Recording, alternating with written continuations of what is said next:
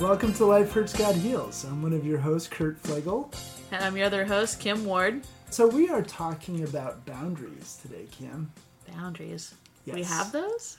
Sometimes. And that's kind of the point, right? Yeah. Why are boundaries so important for our well-being? That's a good question. When I say the word boundary or boundaries, what comes to mind? I tend to think property lines, honestly, is probably one of the boundaries I tend to think about a lot. Sure. It's probably the most recognizable boundary for most people. Yeah, I would think the same thing. You know, fences, boundaries. You know, but then personal space boundaries, those can be really hard to enforce. It's that feeling of, I don't know how to do this.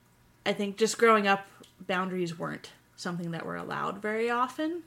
Just even the ability to say, hey, I don't like what you're doing. Please stop. And have that be respected. So verbal boundaries, either a lot of the times, at least growing up for me, were not something that was respected.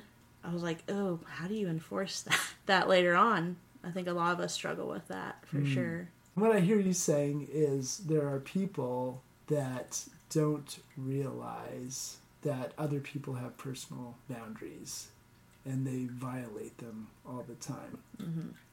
I mean, because everybody's different, right?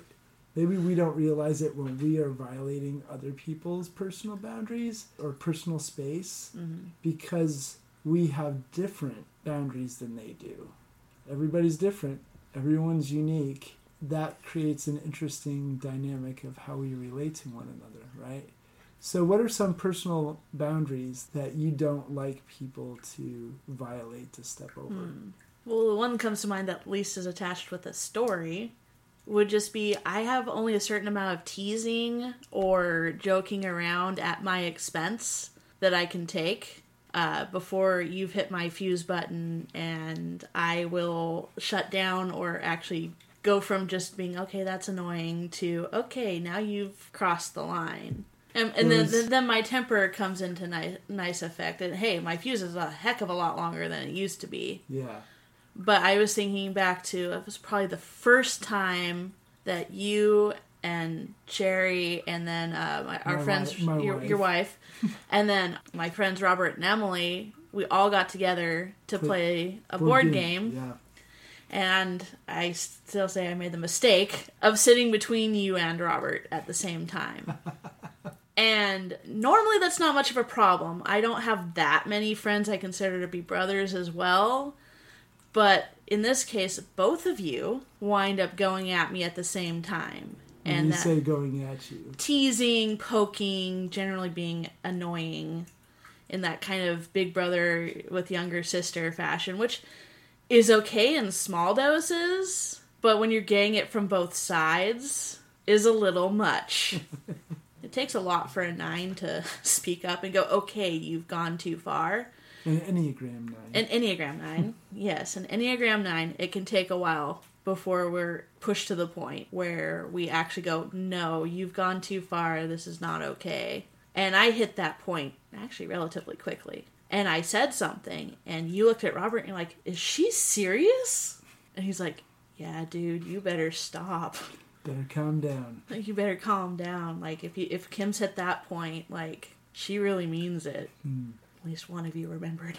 Yeah, I didn't. Which was fine. But, you know, then you guys stopped and gave me time to decompress and go back down to normal, much more happy-go-lucky Kim. So I think that's definitely a boundary line. Like, I don't mind a little teasing and a little messing with, but if you keep going and going with it, eventually it stops being funny. Yeah. Probably a big one. If I'm home, I probably pretty much like to be left alone 98% of the time. So I like to have the physical space. I don't want to talk to anyone. And it's not because I dislike the other person necessarily. I just, when I'm home, that's my time to decompress and unwind and gather my energy back together, because I am an introvert. So I get more of my energy from being alone and having that space. So that one definitely can get pushed sometimes. Well, it's important, I think, here to make a note that you are single Yes. and you have a roommate. Yes. It's important to clarify. You're not talking about a husband that went your home. Yeah, I have considered how much of a pain that's going to be when I get married. There'll be a lot. There'll be a lot of benefits to it, but I'm like, that's going to be an interesting boundary to try to figure out how that works. Well, it's a different relational dynamic too, and I think that's important to mention that we have boundaries in different relational contexts too. Yeah. So honestly, like, I'm not a big fan of people showing up just randomly at the house. I mean, it sounds nice in theory, but normally at that point I've hit decompress mode and all I really want to do is be left alone. And so for me, when I'm home, that's my time to not interact with people or talk to people. So figuring out the boundary between being myself and wanting to introvert and then not being rude to the other person who I live with is definitely an interesting one that I'm still trying to figure out. That brings up a question. Mm-hmm. There's so much complexity to boundaries, like we've already said. Like, there's differences between different kinds of relationships, and we have different boundaries for different people. So that begs the question, whose responsibility is it to know and communicate boundaries? The person who has them or the person that they're relating to? The definition of a boundary is a property line. This is your property. You're responsible for anything that happens on your property. You're only responsible for your stuff. You're not responsible for what happens on someone else's property. So as far as communicating that goes, you are responsible to communicate where your boundaries are. We are responsible for our boundaries, and we're responsible to other people to respect their boundaries. I love how he says it. He's like, I am my problem, and you are your problem. And when you say he says that, you're talking about Henry Cloud, which wrote the book on boundaries, literally called Boundaries. Yeah, I was listening to session 1 of a live thing that he video streamed on YouTube. So you said we're responsible for our boundaries, our property line. Mm-hmm. So what does that look like? What does our responsibility look like when someone crosses that? That's a big one. We're responsible to communicate that. To go, hey, this is what you did. This crossed this boundary line. I'm not okay with that. I need you to respect that. And that can be hard. A lot of us struggle with communication, as we've seen perfect examples of lately in our meetings. Mm-hmm. I was like, I'm not sure where the boundary line in this one is. Am I just frustrated, or is there actually a problem? Is the frustration a problem? My brain likes to go 50 million different directions. Is there frustration, or is there a bigger problem in regards to... So taking like the thing with you and Robert and the teasing. Now, I had at various times warned both of you, hey, if I ask you to stop, it means you've actually gone too far. Now, Robert has actually experienced the consequence of crossing that boundary. I did what Enneagram 9 does really well. I shut down, and I backed off, and was not available, and... Available to him. So, at the time that he was learning this lesson, he was the youth pastor at the church that we were both attending, and I was one of his volunteers, and it looked like answering text messages. A good sign normally is if I'm not hugging you within about the first 5 minutes, normally within the first 30 seconds, I'm either upset about something that someone else did, or I might be upset with you, being a physical touch, love language person. So it was just all these little things, but I also kind of wouldn't talk to him. Like, I'd be physically present, but not available to him as a friend, kind of doing the bare minimum, not making eye contact. This was 20-year-old me, so I've improved since then. But it got to the point where finally he's like, oh, you're mad at me, aren't you? Uh-huh. Why are you mad? Really? I told you my boundary line. I told you if I ask you to stop, that means I really mean it. And you crossed it. And so slowly over the next 17, 18 years, he got a lot better at it. To the point where he was able to warn you, dude, she's serious. When a boundary gets crossed for you, relational context, right? Someone does something that you don't like. What would happen? What are the consequences for you personally if it doesn't get resolved? Well, if it doesn't get resolved, which, let's be honest, tends to take me a while to resolve those things. Well, even to be honest with the person, right? Sometimes. Yeah. Well, sometimes. I think it depends on which boundary is being crossed, how easy it is for me to go, hey, what you did I don't like. Now, the teasing, I've gotten pretty good at having to set that. An Enneagram 9 is not exactly fond of being angry, so that was an easier one to set in some respects. But there are other boundaries, like not a big fan of being forgotten. So a boundary for me is, if you are going to be running late, I would prefer that you message me and let me know, hey, I haven't forgotten you. So that one I think can be a little bit of a harder one to go like, hey, you did that again. And of course, the longer you're in a relationship and the more someone does that, the more sensitive you get to it. Because I'm like, wait, how many times have I told you this? Is it easier to tell them when you're closer to them or harder? It probably depends on what space I'm in at the time a little bit, because sometimes it feels like, dude, you're just being overly dramatic.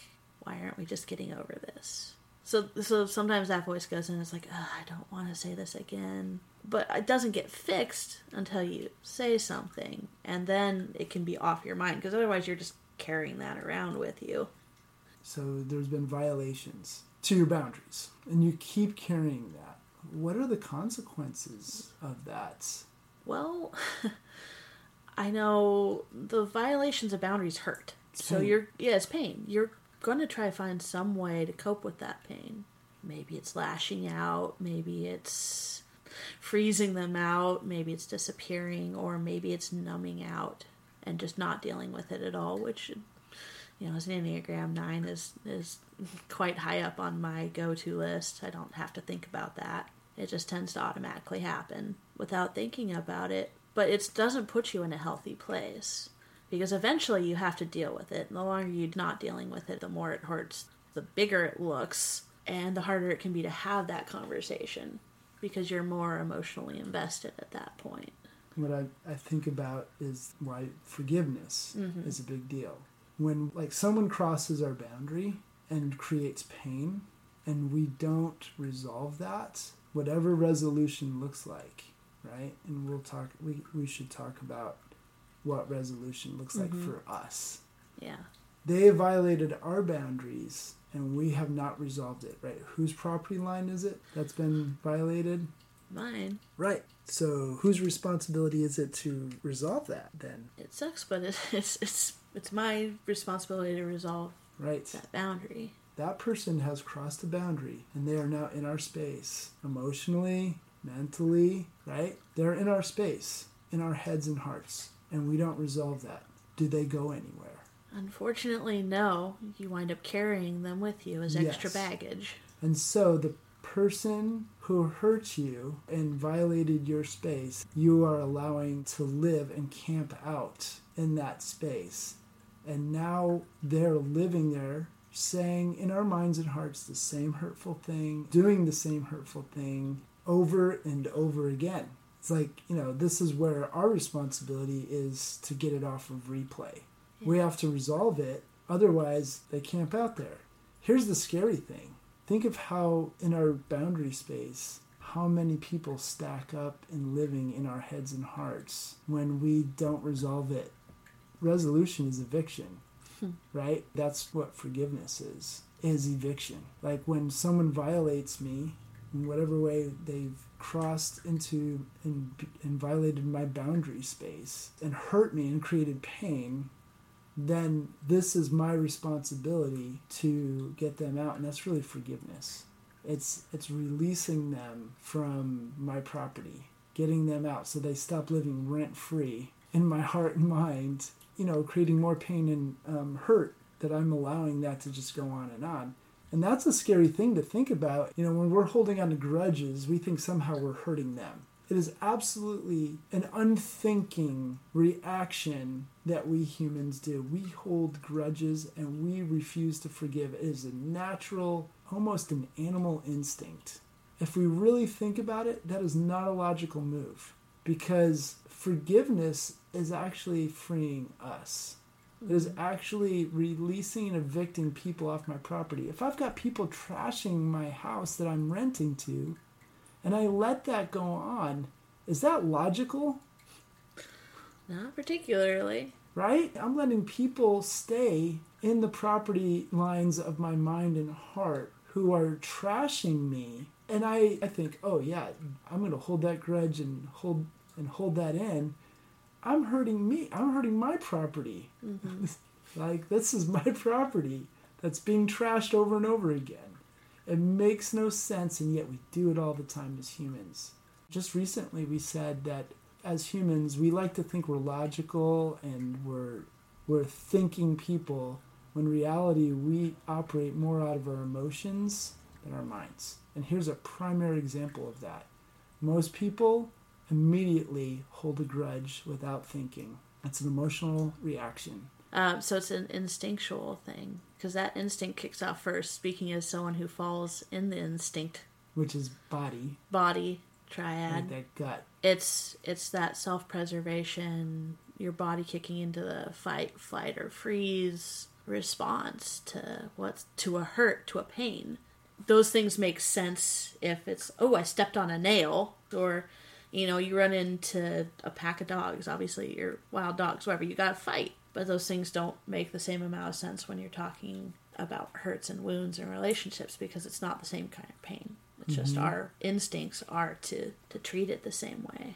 So we are these instinctual creatures who hold on to grudges, which means we are letting people be squatters on our property, right? Yeah. Everyone we have not yet released and forgiven and evicted is living in our minds and hearts. Think of how many people that is that we're carrying around.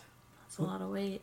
What does that do to our mental, emotional, even physical well-being to be carrying that kind of weight? There's a reason we wind up tired all the time, because you're always fighting some battle against a weight you weren't supposed to be carrying in the first place. It's exhausting. You don't wind up in a healthy place. I mean, look at the depression rates, that we have going on right now. And yeah, some of that's chemical imbalance, but there's an awful lot that's going on just because we're not taking the time to clean up our property. So we get depressed or angry all the time because it's fight, flight, or freeze, right? So you get people who numb out, which is kind of more of the depression side of it. You get people who flight, which also falls under that, trying to hide from it. And then you get the people who are fighting and they're angry because you're carrying all of that. It feels like everything is going wrong and everyone suddenly becomes the enemy. Yeah, that's an interesting symptom, right? Anger. I mean, what you're saying makes me think of personal experiences and what's happening nationally. It's a good thing that in our country today we don't see everybody getting angry at everybody else, right? Mm-hmm. But there is a root cause right there that we're tapping into for that anger. I have someone very close to me that just recently said that she feels like everyone is attacking her always. That's her sense. Mm. And it just reaffirms to me that there's squatters on her property that she has yet to evict. That's a lot of weight to carry. So here's another scary part of this. Mm. We're not just emotional, we're not just mental or physical, there's a spiritual component, right? Yeah. I just had a guy, Chris, who was our first co-host when we first started this. He recently came over my house and we got into talking about spirits, demons, things like that. And Chris made a comment that really was the impetus for actually this particular episode.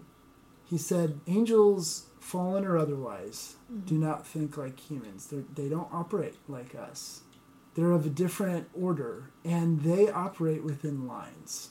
Even fallen angels, they have rules that they're guided by in their modus operandi, their mode of operation, right? They operate within lines. Mm-hmm. So if there is, say, demonic activity in a house, those fallen angels, those spirits, they cannot go outside of that property line, of that house. They're bound by those boundaries. if they are not normally allowed to cross property lines, cross boundaries, how were they able to cross the property line to be operating in that family's or that person's house? Well, the funny thing about forgiveness and unforgiveness and boundaries, you have a property line, you have fences, you got gates. Gates are meant to only let in the good things, to protect the good stuff, and to keep the bad stuff from coming in. But that doesn't always work.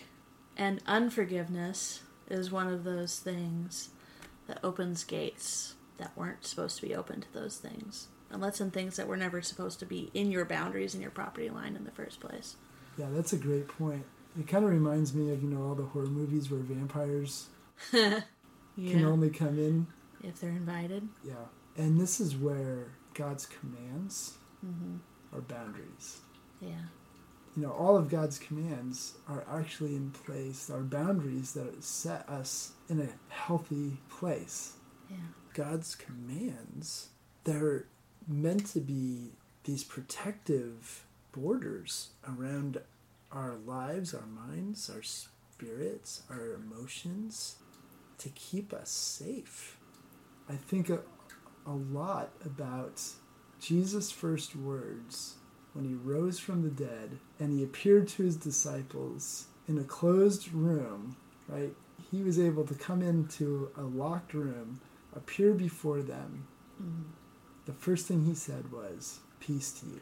The word shalom, it means more than just like a sense of inner peace. It means a wholeness, completeness, harmony within every part of you. It's that sense of well-being in all of your being.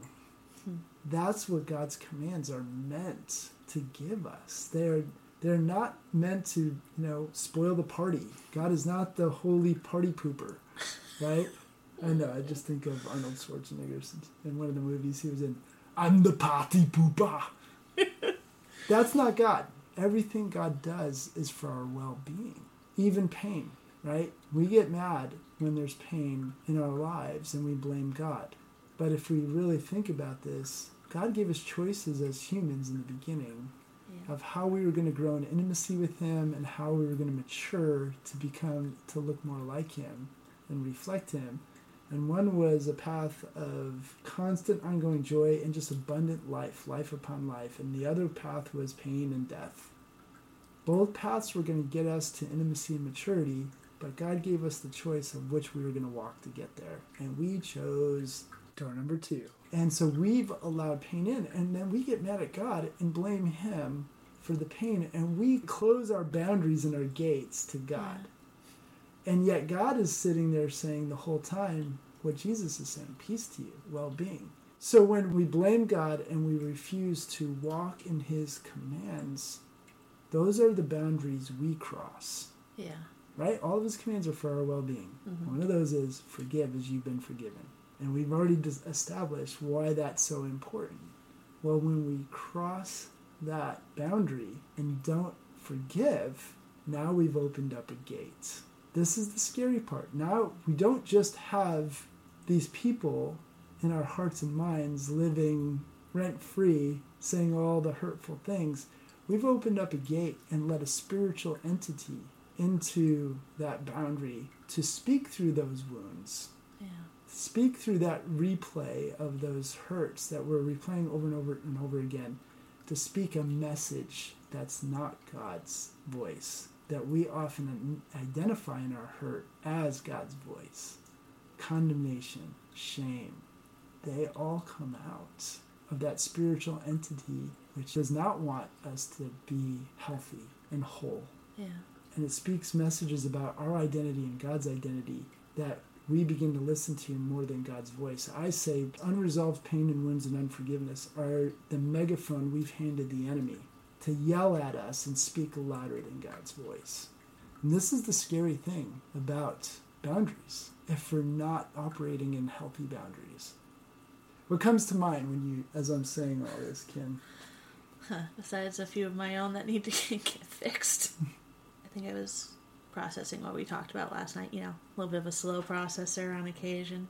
A little time to think through things that I've been avoiding. And he's like, you were told you were responsible for your mom's emotional well-being. Like you were responsible for anything that happened. You were? I was. I mean, pretty much everyone in the family, but as the oldest kid and the air quote responsible one, that was like our main goal. Make sure mom's happy. Protect mom's emotions. Make sure you don't do anything that could hurt mom or cause mom to be upset. And I was like, well, crud, no wonder I had such a hard time telling you, hey, I'm not sure about these things, because all I was thinking about is I don't want to hurt Kurt. Mm-hmm. I don't want to be responsible for Kurt being upset, you know. I'm like, oh, yeah, he didn't act anywhere near as horribly as I was expecting. Yeah, because who's responsible for the hurt that falls into my property line? You are. I'm still responsible to you. Sure. But I'm responsible to speak the truth and what I'm struggling with in love and not just blast you with it. Sure. But in the end, you're responsible for what you do with Right. what falls in your property line. Right. Whether it's given to me in a nice way or not, Yeah. a kind way or not. Yeah, there are people that say, well, I'm just speaking the truth, right? And they speak it in very harmful ways, right? This is where it comes back to intention, right? The thug with the knife is very different than the surgeon with a scalpel. Yeah. What's the intention? Some people say they speak the truth, but they're doing it because they're the thug with the knife. They're using it to hurt. That's their intention. Yeah. When we allow pain into this world and God uses it, the intention is always healing, to actually slice out the tumors, the sick stuff that's keeping us from well-being. Yeah. There's a Corey Asbury song, which is, it's one of those ones that I love the song, I love the message, but it also I'm like, oh, that's hard to hear.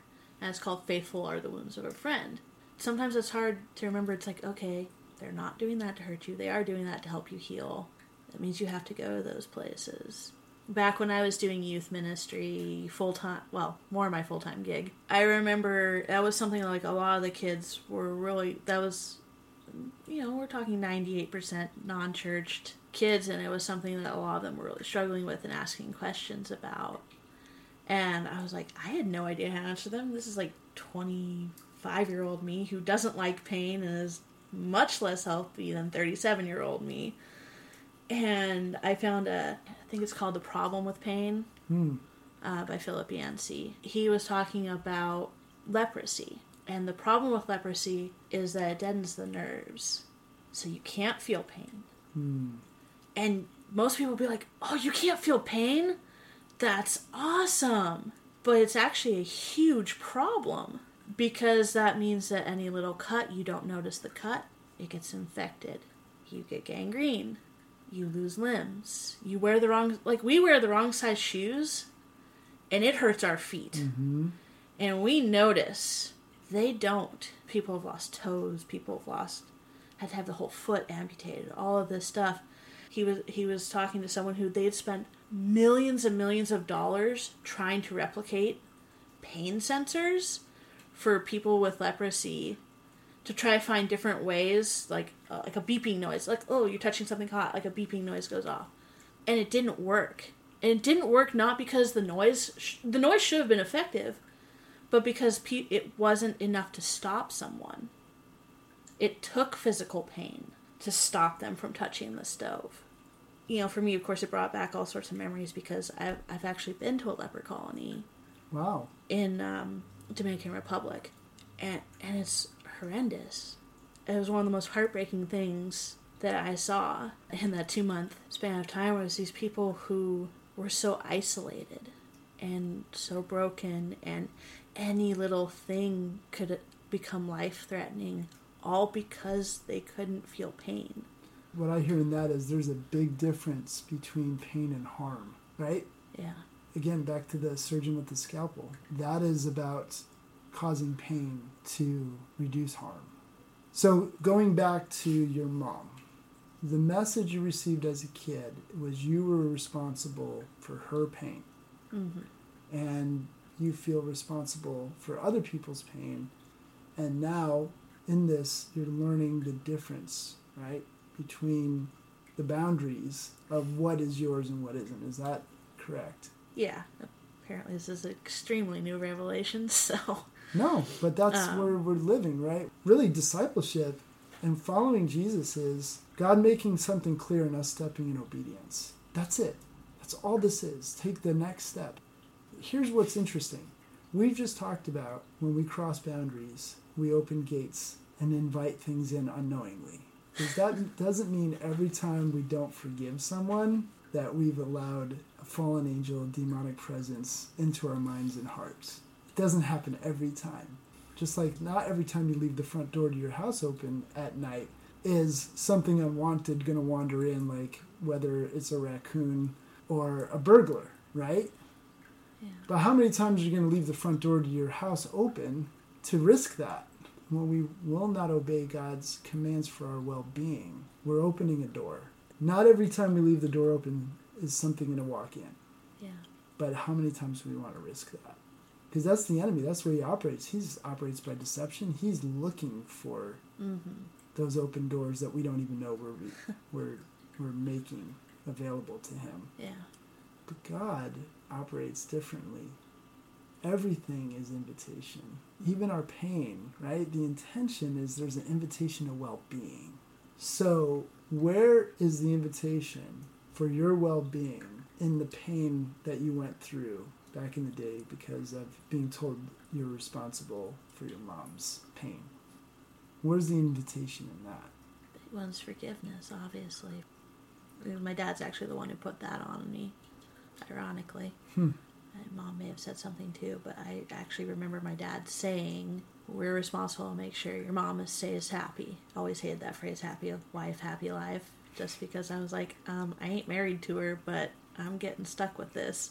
Yeah, that's a big one. And then moving forward, being aware of it, because, it's likely it's a 30-something-year-old habit at this point to assume that you're responsible for other people's emotional well-being, so going, okay, God, I have to give this to you. I'm not responsible. It's not, as I like to tell you, not my monkeys, not my circus. Definitely one of the favorite things God's ever told me. It's like, you don't need to carry this. You're not responsible for this in that season. As a matter of fact, it's keeping you from the things you are responsible for, which is to communicate and be honest with where you're at. That's all you're responsible for. Honest vulnerability with God and other people, right? Yeah. Even when they hurt us, that's the only thing we're responsible. To be honest with God about that and to be honest with them. And it starts with being honest with God because they may not be safe for us. So we go to God first and we give it over to him, whatever this thing is that's on our property line, and we ask him to take it and carry it. This is Matthew's account of Jesus' life, where he quotes Jesus as saying in Matthew 11:28, I think. He says, "Come to me, all you who are weary and heavy burdened, and I will give you rest." And I love the reason why he says that to us is he says, because I am humble and lowly of spirit. That is God's heart. It's mind-blowing to think that when Jesus peels back the curtain to show us his heart, it's humility and lowliness of spirit. That is who God is. It is not God who's ever condemning us. He is so lowly, he's at our feet serving us, washing our feet, as we see in John chapter 13, I believe it is, where Jesus washes his disciples' feet. And he says, now as your Lord and Master, I've washed your feet. Now do that for one another. This is how it comes about. We wash each other's feet. We serve each other vulnerably. Like Jesus took off all of his outer clothes and was down to his inner garments, like basically underwear, with a towel around his waist, because he is lowly, vulnerable, and humble. And he says this is the way you are to walk. And the only way we can do that is we continue to accept his invitation to come to him with all of our burdens, right? And we just said, right, when our property line is filled with people we haven't forgiven, that's a heavy weight. Jesus says, here's the invitation. You don't have to carry that ever. Come to me and dump all that weight. Evict all those people by giving them to me. I'm the authority, right, that will get them off your property. Right? We got to call the authorities when we got squatters on our property. Jesus says, I'm the authority. I'm the only one who can get them off, because I'm the one who took on all of your stuff that you did to me and to other people.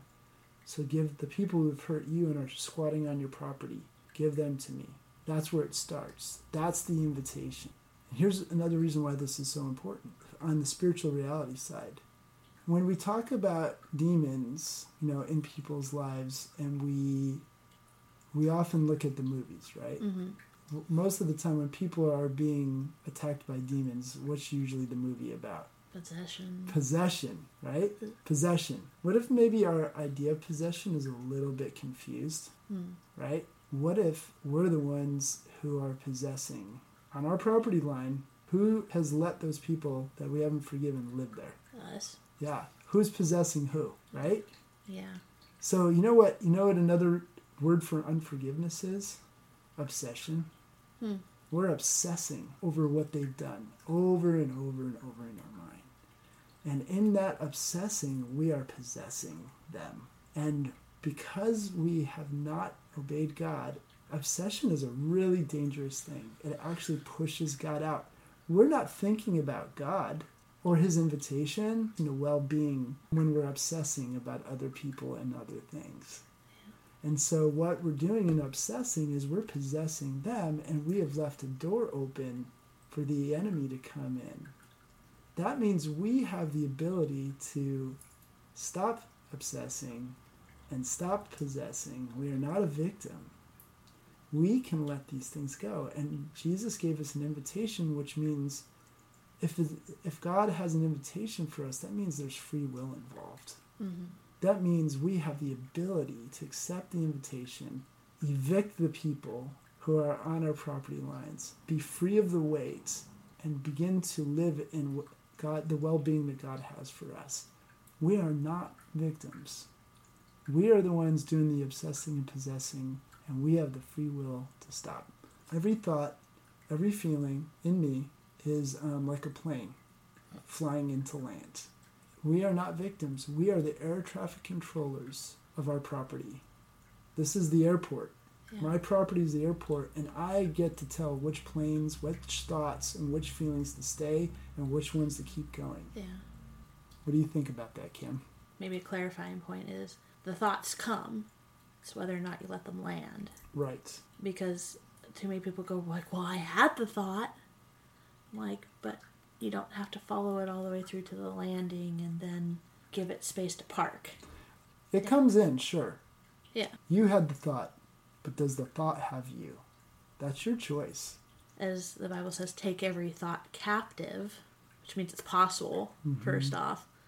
It was just like, well, you are kind of what you're experiencing. You are what you think. And so, you keep thinking those things, and they pretty well almost never lead anywhere good. No. Because the ones that like to land like that are rarely the good planes carrying good cargo.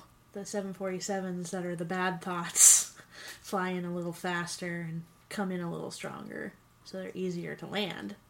It's like, well, they're taking up all the space. Now there's no room for the good things to park. Right. Even in the middle of talking about, the conversation we had yesterday, and then realizing that thought process for me started like on the 27th of September. There was a lot of wrestling and a lot of thoughts and a lot of, well, quite frankly, freaking out because, it was my responsibility. I didn't want to hurt you. And how am I supposed to tell you I'm not feeling the same way about this when you're so excited?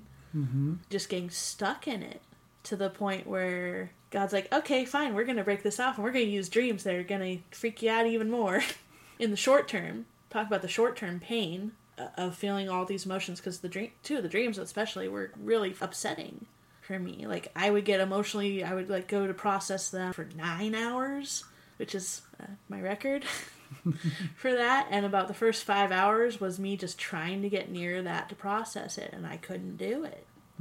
Like, I would go near it and I would get emotionally upset, and I was like, God, I don't even know why I'm upset. I'm just upset. And the second I get upset, I can't focus on you, because all of a sudden I've got all these other thoughts and emotions and feelings, and let's bring up things from 10 years ago into that. Finally, he's like, okay, why don't you set that down? We'll deal with it later. You fought through it and you didn't go to sleep, so let's count that as a win. But he's like, let's turn our focus to something good.